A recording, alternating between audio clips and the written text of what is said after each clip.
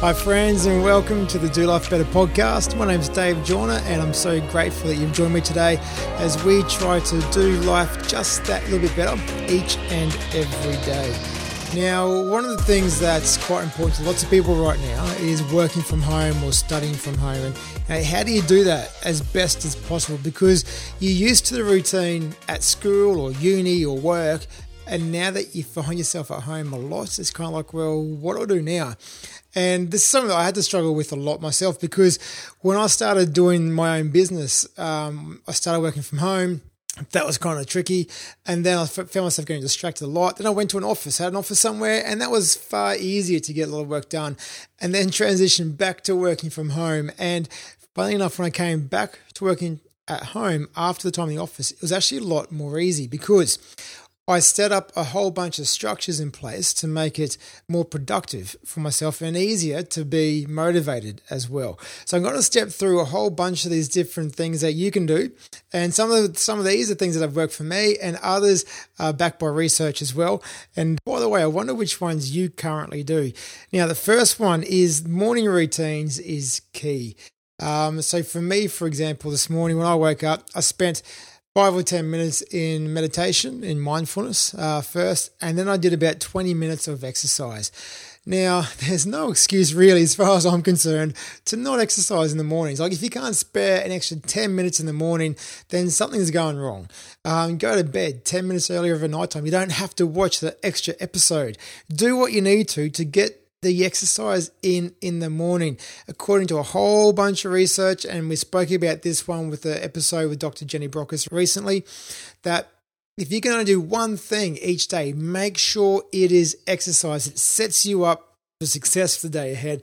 It releases stress. It gives you endorphins, helps you be more productive, a whole bunch of positive things for you. So if you can do some exercise inside in the morning every day, that'd be awesome. There's a whole bunch of Instagram accounts and so on that you can use as well to help out with that one. So meditation, exercise, journaling, spending time in gratitude. I like to listen to some good music. So as I'm getting ready in the mornings, making lunches for the kids and that type of thing, whatever, I'm listening to really good music to help get myself going for the day ahead. And make sure you have a really good breakfast. So morning routine, it's really important. The other one is try to stick to your daily routine as much as possible. So if you need to get work done from home and you're not used to this, one of the things that I used to do is get myself dressed as if I'm going to the office. So I kind of wear the long pants and the button-up shirt for a bit. I felt like a goose wearing that at home, but it really helped. I know some parents at the moment, when they're now homeschooling their kids, they actually get them dressed for school. They actually even make their lunches and so on. And even though they'll be staying at home for the day, by doing this, by maintaining that normal routine and ritual, actually helps them be in that better mindset for the day. Also, if you can, just find a spot that works for you. You know, like I used to be able to work really well in the study, had that all set up, and then I don't know why, but the kitchen bench, sit on the stool at the kitchen bench, I'm super productive there. I wouldn't have thought so. I would have thought I'd just find myself getting super hungry. But for some reason, sitting at the kitchen bench, some music on, I am really focused, creative, and really productive. So again, make sure that your daily routine is as close to normal as possible, but then find somewhere at home that allows you to focus and be productive. And this is going to take some trial and error. You might try one space and it won't work for you. So keep moving around, find what does. Working on the couch is just not going to work. Working on your bed's not going to work. Find a spot. Try out different areas, find what finally does actually work for you. Now, another really key area for motivation here is to connect with your why. Like, what's that deeper reason for you doing what you're doing now? If you got to get through a whole bunch of emails, well, your why isn't to clear the inbox. Your purpose, your reason, your why is, say for me, for example, the more emails I get through, then the more work I can hopefully get, which means the more of a difference I can make to even more students around the country and teachers and so on. And then by doing so, create more income for myself and my family, and then travel even more. So really, by me replying to emails, I actually get to travel more, And I also get to have more of an impact on more students and teachers all around the country. So that's why I do the emails. If you're studying, it's not just about getting the assessment work done and keeping your teachers or lecturers happy. It's about being able to get into the degree that you want to, or get into the job that you really want to get into, so that you can make the difference that you want to, or add the value that you want to the world, and then create that lifestyle that you want.